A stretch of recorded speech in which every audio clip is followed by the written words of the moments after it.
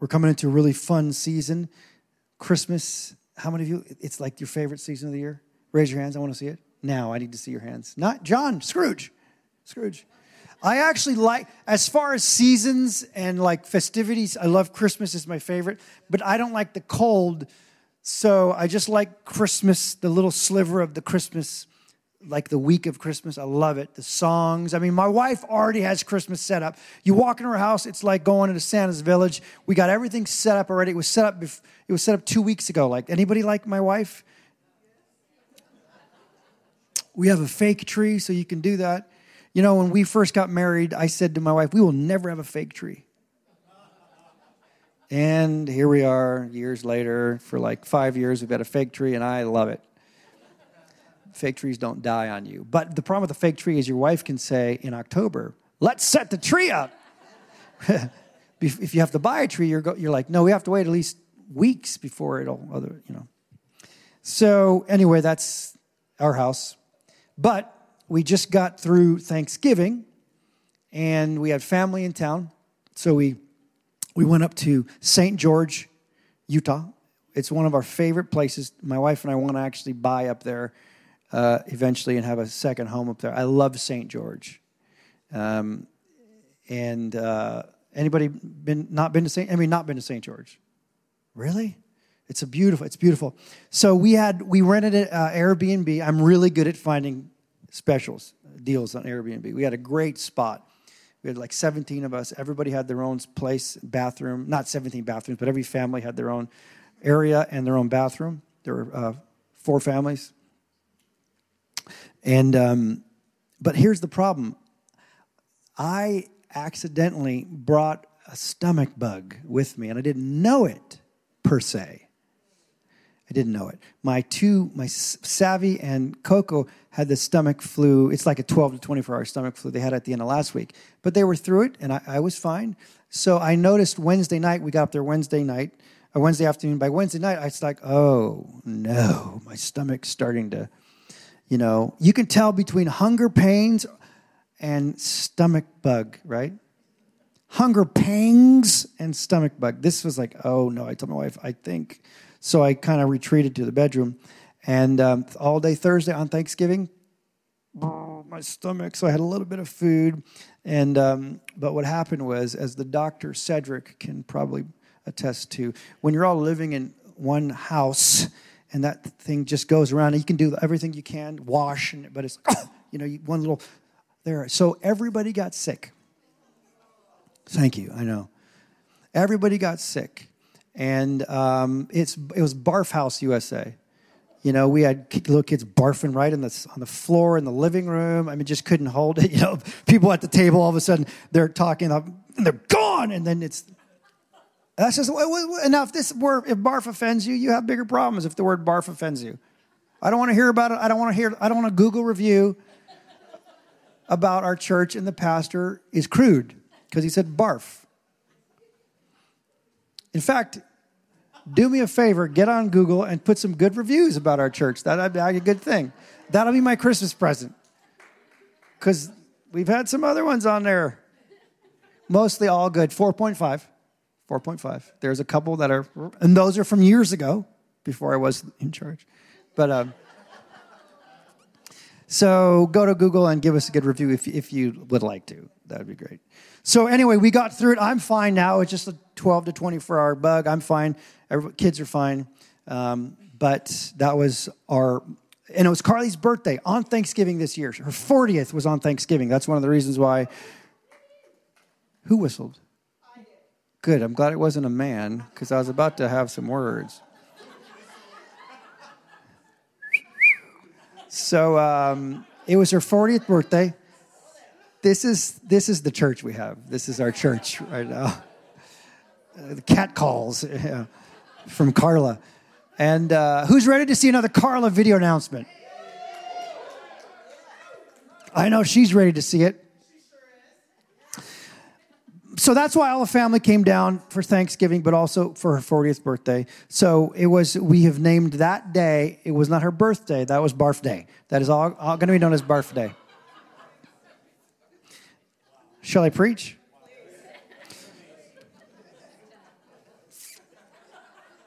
All right, get it all out. Let's go. Get it out. Get it out. There is a movement of God's people right now that's happening all across the globe, and it is a movement of returning to our first love. And I'm seeing it over and over and over again. It started with us about a year and a half ago, and I told you guys like a year and a half ago that God is moving us back to the face of the Son. The Bible says in John 20,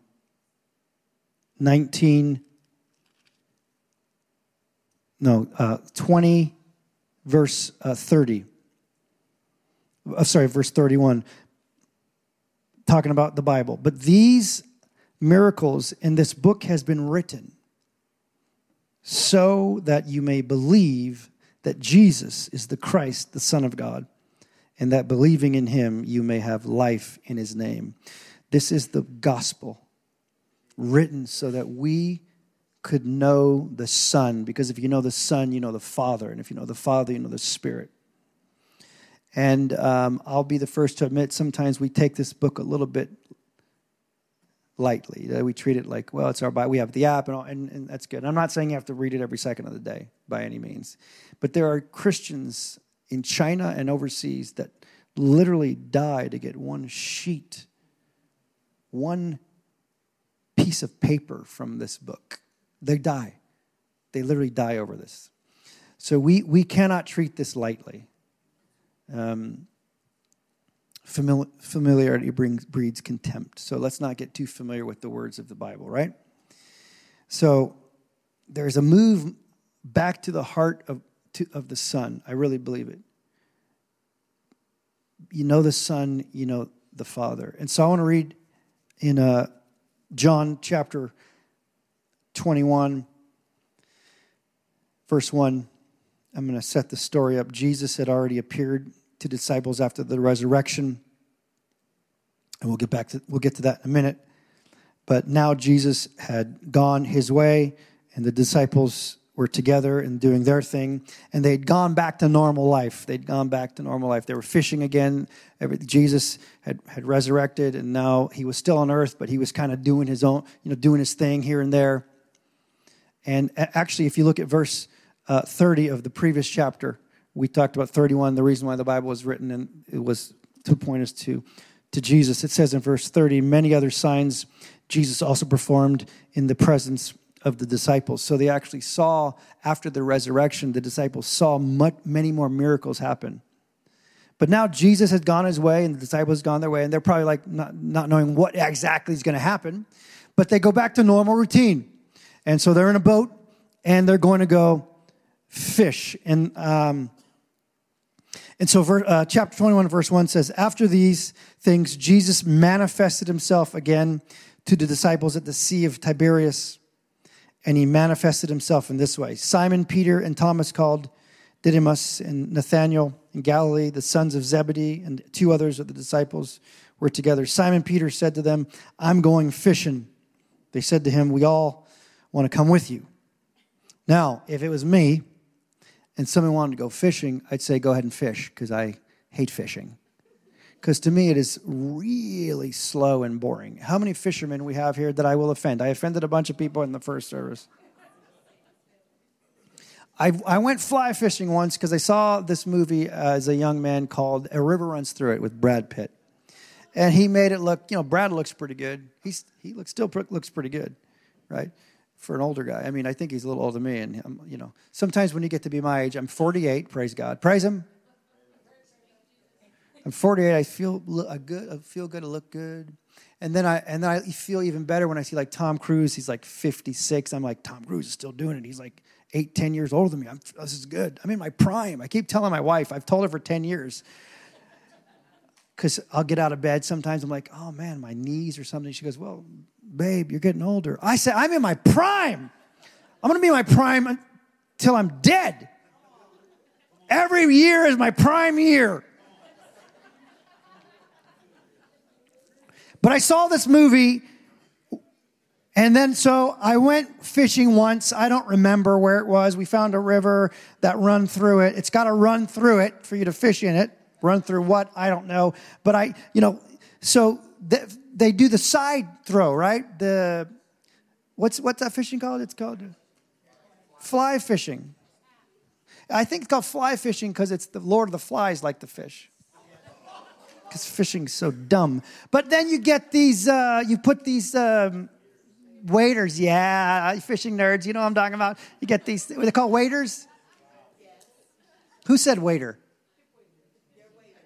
They're waders. What you know about fishing, Tony? I know it's in the wrist. I know it's in the wrist. It's like shooting a jump shot. It's in the wrist. Listen, I could Jesus juke you right there. I'm an amazing fisherman. I fish for humans. Okay. So, and I'm fly fishing and this river that runs through it, and I'm going and there's nothing happening. And all we do for 8 hours is just talk. But then I caught this big, huge shark in the river. A crocodile. No, I caught nothing. Why? Because fishing is terrible. People have asked me to fish in the last few years. I guess you can fish at Lake Mead, I guess, apparently. The toxic fish.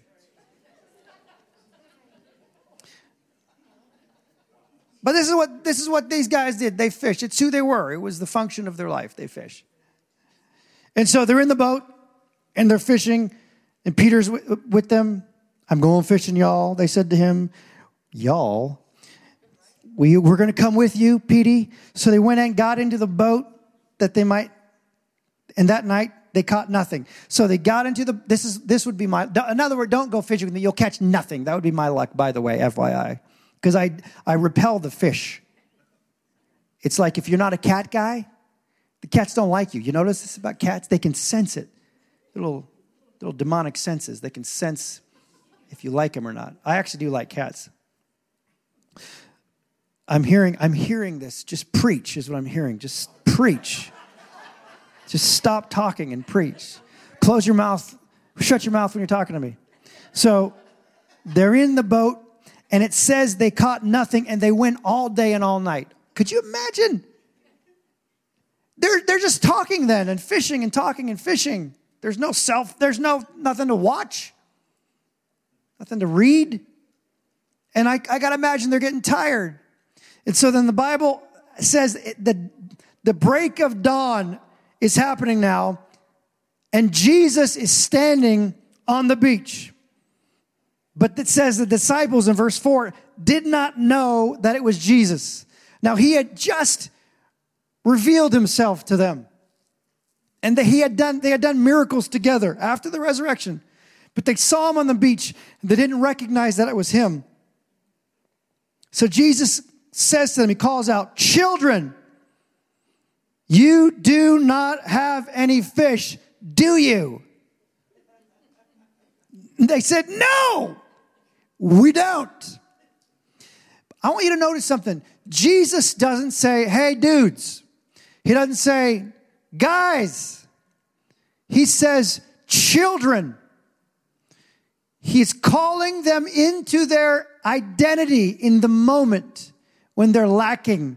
Children. This is the only time Jesus uses this specific word, children, in the book of John. Because there's all kinds of different Americans, English. We have like one word and it's like, doesn't have, it's children. But, if you see the word love in the Bible, there's different descriptions of love. Phileos, eros, there's all kinds of things, and we just read love. But in this specific situation, the word that he used there, children, he had not used. And he's saying, hey, my people. And so then he says this. He gives them some direction and some instruction. They said, they know we haven't caught anything. We've been here all night. We haven't caught anything. And so Jesus says to them, cast the net on the right hand of the boat. Now, I'm wondering, had they not tried that all night? I mean, insanity is what, man? Doing the same thing over and over with the same kind of, there's nothing happening. Like, I'm just throw it. But they didn't, apparently. So Jesus says, hey, guys, why don't you try something new? Do what I say. Throw your net on the right side of the boat. And then Jesus says, you will catch some fish. So, therefore, it says they cast. They did that. They cast. And there were so many fish that they were not able to haul it in because of the great number. I mean, we don't know. Did this happen instantaneously? Could you imagine all of a sudden, it's like, and then just fish are just jumping into there. This is incredible. We don't know the time frame, but it seems to be that it happened pretty quickly. And so, remember, this is John's book, and John calls himself the one whom Jesus loved. So it says, therefore, the disciple whom Jesus loved said to Peter, it is the Lord. So when Simon Peter heard that it was the Lord, he put his outer garment on, for he was stripped for work, and threw himself into the sea. Another weird thing about guys fishing together, he was in his skivvies. I think that's a little odd. Hey, let's go fishing and let's strip down. Guys, I'm not going with you to this little fishing trip. But it says he put on his outer garment to jump into the sea. There's a couple keys here. He's the only one that jumped to go see Jesus.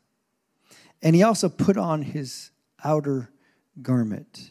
Now we know, come as you are, even if you're naked, come on in. We do have a dress code here, kind of. I'm talking, spiritually. But there's also something. See, Peter knew Jesus. He was one of his three. He was one of the favored ones. And Peter puts on his garment to go see his king. Sometimes we need to put on that garment of praise when we come into the house of God. We need to put that thing on and say, I'm coming to you, God. Now I'm coming as I am, but I'm also coming with the garment of praise. And so he goes to Jesus and he swims to him. Now we've seen this story before, Jesus walking on water. I mean, this is Peter walking on water. This is who Peter was, man. He was a go-getter. So he went and he swam to Jesus. But it says in verse 8, the other disciples, they decided to stay in the boat. And it was a little boat, it says. They were not far from the land, about 100 yards. And they dragged the net full of fish with them. So when they got to the land, they saw a charcoal fire already laid and fish placed on it and bread. So Peter was sitting with Jesus.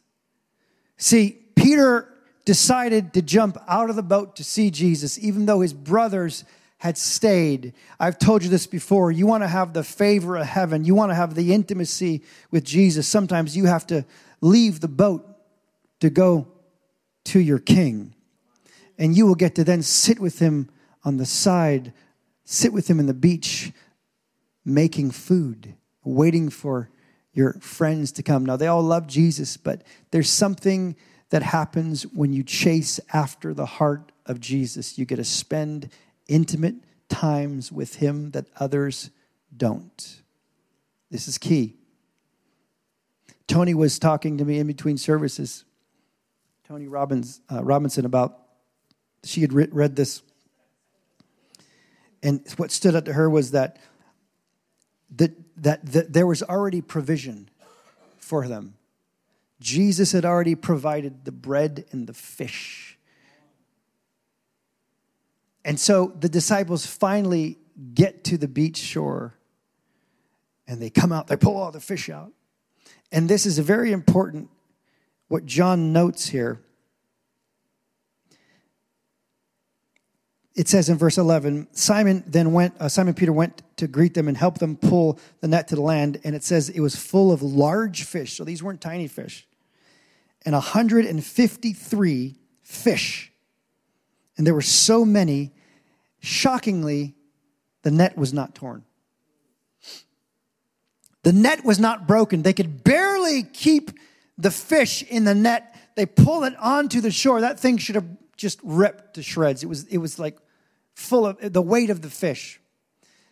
But let me give you a key here. Remember, Jesus said to them, you have been futile, basically. You've been futile in what you've tried to do. Now, why don't you try to do what I suggest and put your net on the other side of the boat and you'll catch fish. So Jesus gives a directive with an answer. He says, not only do what I say, but if you do what I say, he didn't just say, put your net on the right side of the boat. He said, put your net on the right side of the boat and you'll catch fish. And the net, you'll get to reuse. It will not be broken. I'll tell you why. Because when you obey Jesus, nothing is broken. When you obey Jesus, you actually walk in blessing, not brokenness. You walk in wholeness, not brokenness. Now, there's something about this number 153. Why 153? Why so specific? Why not about 150, about 100, like a few, 153. There's a reason why. There are a lot of different reasons why, but here's my favorite. Jewish tradition then believed that there were 153 different species of fish. So John is saying, we counted exactly 153 fish. You know what that represents? The gospel is for all. It is for black and white, tall and short. It is for Jew and it is for Gentile. It is for male, it is for female, it is for free man and for slave. The gospel, the universal truth of the gospel, not universalism, but the universal truth of the gospel is that Jesus died for all. And it's represented here, 153 fish. So this got a Jewish man's attention. There's something about 153 fish.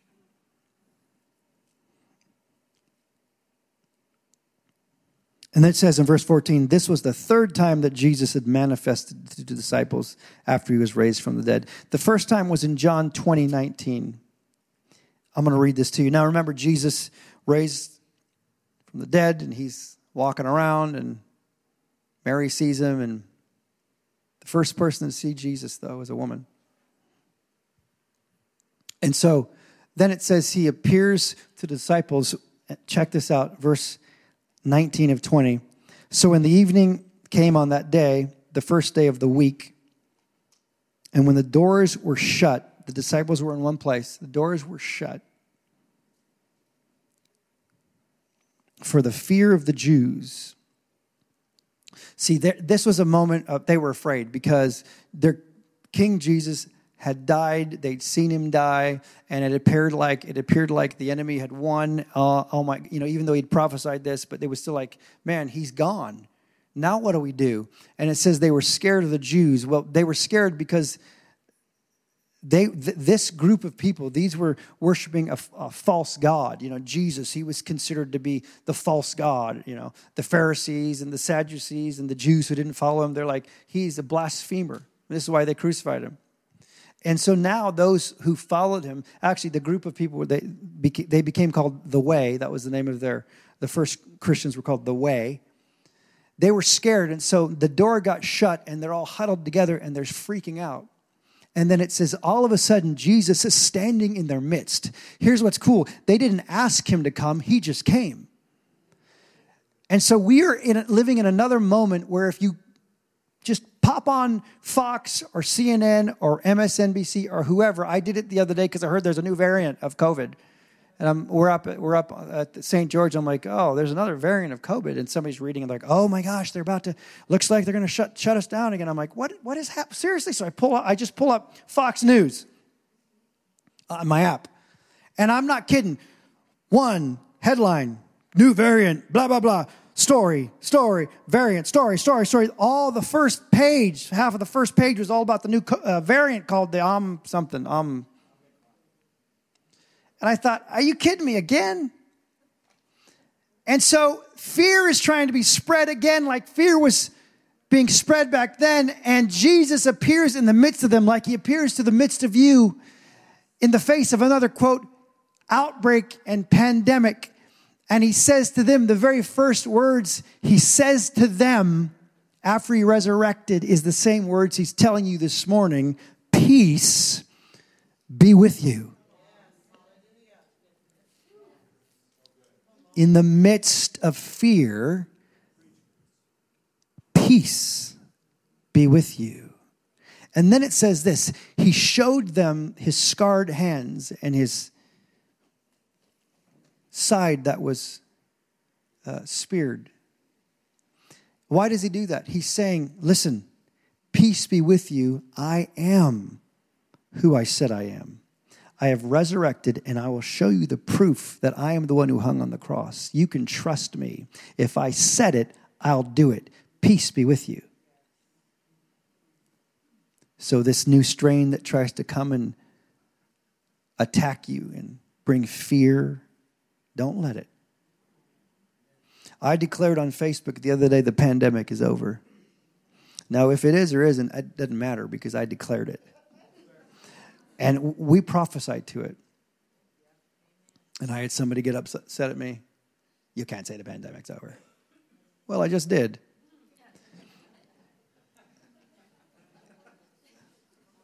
It's like this. Tony has said this before.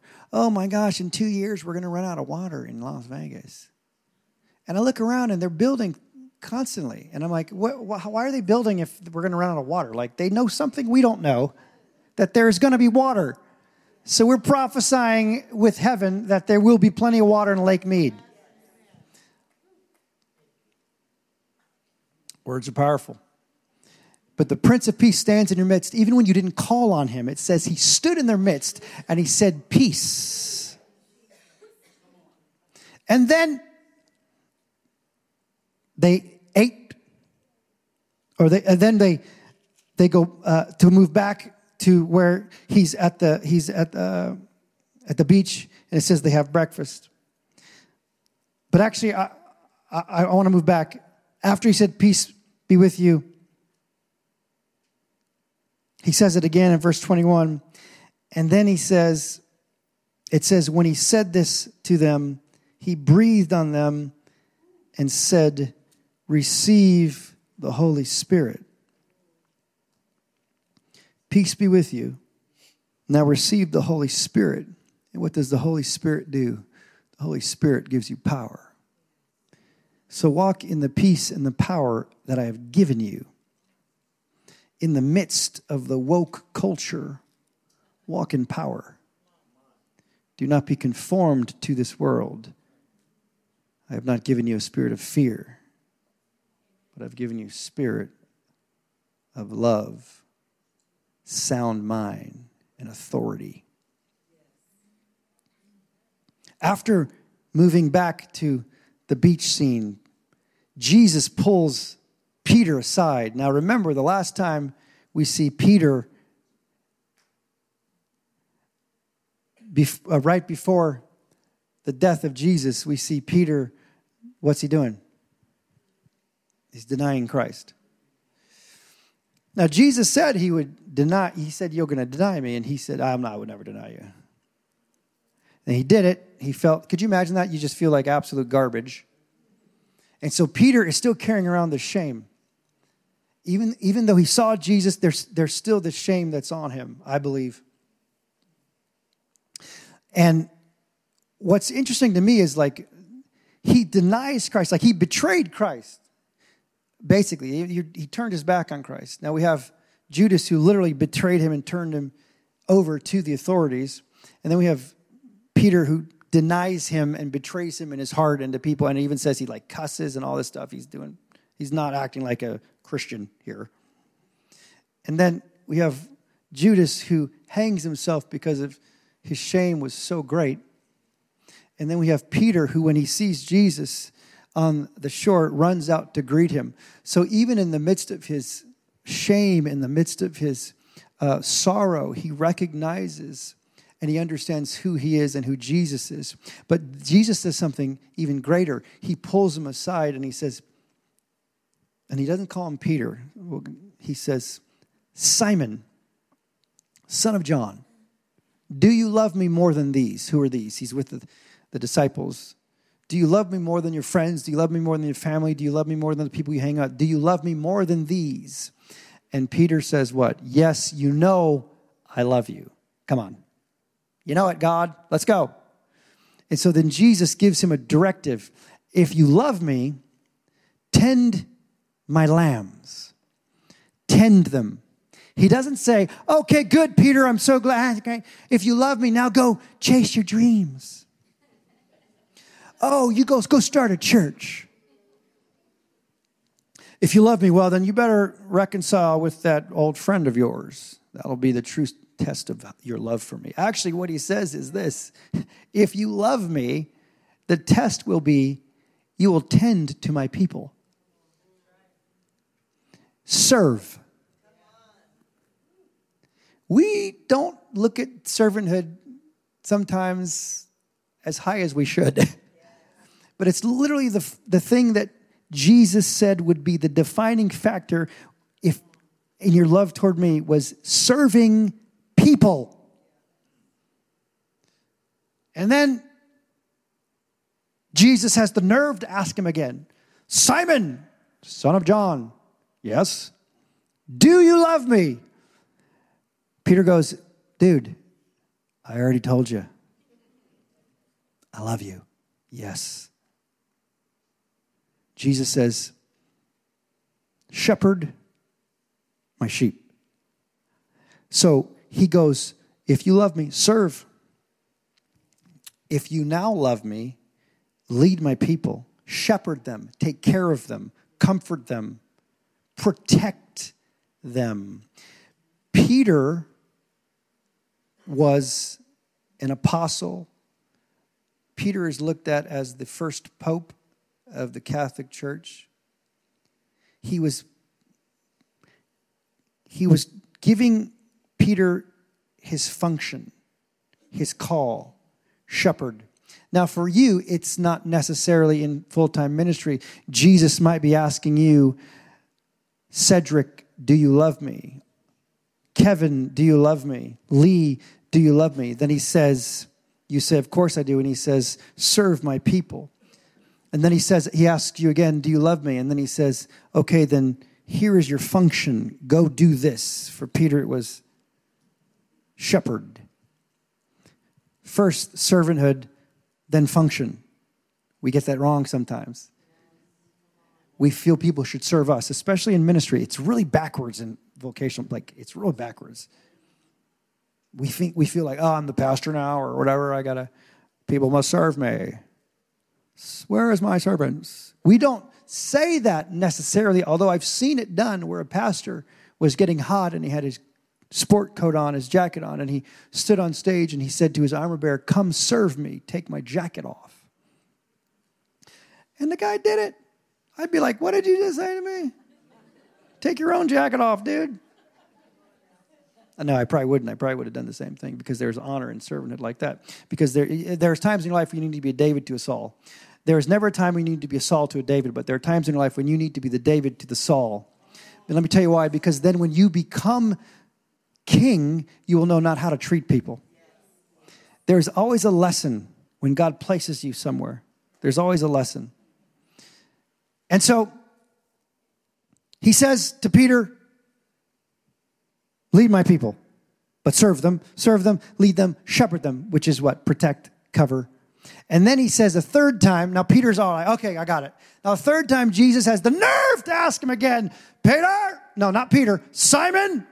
There's a reason why he doesn't call him Peter. We'll get to in a minute. Simon says, remember that game? Stupid game. I hated that game. I could never finish it. Simon, son of John, do you love me? Now Peter's going, my goodness. The Bible says he's grieved at this point. Why is he continuing to ask me? But Jesus is going to the heart of who Peter was, knowing that he had denied him 3 times. Now he's asking him 3 times, do you love me? And this time he goes back to servanthood. Peter's like, you know I love you. What more do I have to do to prove it? Serve people. So he says, serve them. Walk in your function and then serve them. Now this is very consistent with the life of Christ, who came in as a servant, humble king. Remember, the doors were shut in his face when he was born. Mary had nowhere to go. She couldn't even go to the Henderson Hotel, if there is one. Henderson Motel. That's probably not a good place. I don't know. Somewhere on Water Street. She wasn't even accepted on Water Street. It's not that bad. She tried to go to North Vegas and get... That's better? She was rejected. Everywhere she went, there was nowhere to go. So she had to go where animals lived. Disgusting. And it was probably a cave. If you study, Jesus was probably born in a cave. But then it says she placed him in a manger, a feeding trough. That's all she had. So she wraps him up. She placed him in a feeding trough. Why? The symbolism here is he came in humbly to serve, and he was put in a feeding trough because he is the bread for us. He's our life. We feed off of him. And then he goes through his life as a servant, but also as a shepherd, not just to his disciples, to the world. He's the shepherd of the world. And then at the end of his life, what's the last thing he does in the midst of his disciples? He washes their feet.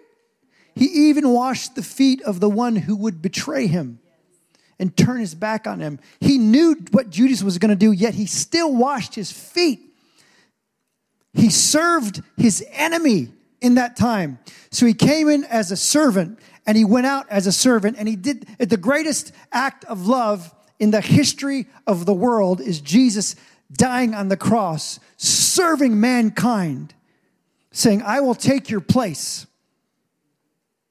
And so now he's telling Peter, who will become an incredible person going forward and just an evangelist and an apostle. And he tells Peter, he says, you do the same. You serve, you lead, and you serve. Here's what's funny. He doesn't call him Peter. He changes his name. Remember, Simon, you'll now be called Peter. And on this rock, I will build my church. He's not talking about Peter, the person, necessarily. We got into that months ago. But Peter was used as somebody who built God's church. And now he's calling him Simon, son of John. Why? Because here's what I think. And there are different theories. Here's what I think. I prayed hard on this. I'm God, what is the deal here? Why Jesus? Why would you call him his birth name when you changed his name? Here's what I think. I think Jesus was going back to the heart of who he was. And he was saying, remember me when I first met you and you were Simon. I'm calling you again, Simon. I'm saying, do you love me? And if you do, come back to your first love, like when we first met.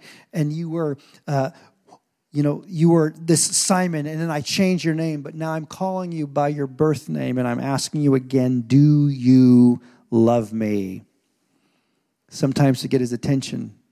That's what he does. Man, sometimes when we got to get our kids' attention, birth names are coming out, all 5 of them. Now, I got 4 kids, and I cannot remember the middle names sometimes. And so I want to go to call them the middle name, and I'm like, Gwyneth, Ritchie. It's Isabella. Charlotte, Evangeline, yes, Ritchie. We got to call them back to who they are, their birth name. That's what Jesus does with Peter. He's like, Simon, son of John, do you love me? If you love me, do what I say. And here's another thing. At that moment when Peter says, I do love you, Jesus had given him authority then to go do those things. With much love, you are given much authority. So I want to challenge us in this season that's coming up. We have a great opportunity to serve mankind. Christmas, man. Obey God. Ask God, who can you serve? He'll tell you. Now, if he says, hey, I need you to give $100 to this couple, then do it. If he tells you to do it, he's not going to leave you broken. Well, I only got $100 in my account. Don't worry about it. You won't be broken. It's like it's catching fish on the right side. You're not going to be broken. If he says, go adopt a family, and pay for their food for the Christmas season. Just do it. Like, who more could you trust than Jesus? Well, I don't know his voice. Oh, the devil's not going to tell you to go help somebody. Is anybody like me? You hear something, you're like, you feel to give somebody money and then you're like, that could be Satan. That's not God. That can't be God. And then it sticks in your craw. Do you know what I'm talking about? And you're like, oh my gosh, like, go pray for that person. I'm in the store, God. I don't want to pray for anybody. I want to get my groceries and go home. Go pray for that person. Ugh. Obey. Obedience is better than sacrifice, by the way. That's somewhere in the Bible. So ask God who you can serve in this season. And it'll be a reflection of your love for your King. It is a principal part of the gospel of Jesus is that we serve mankind. Come on, stand up with me. I'm already standing. You might as well stand with me.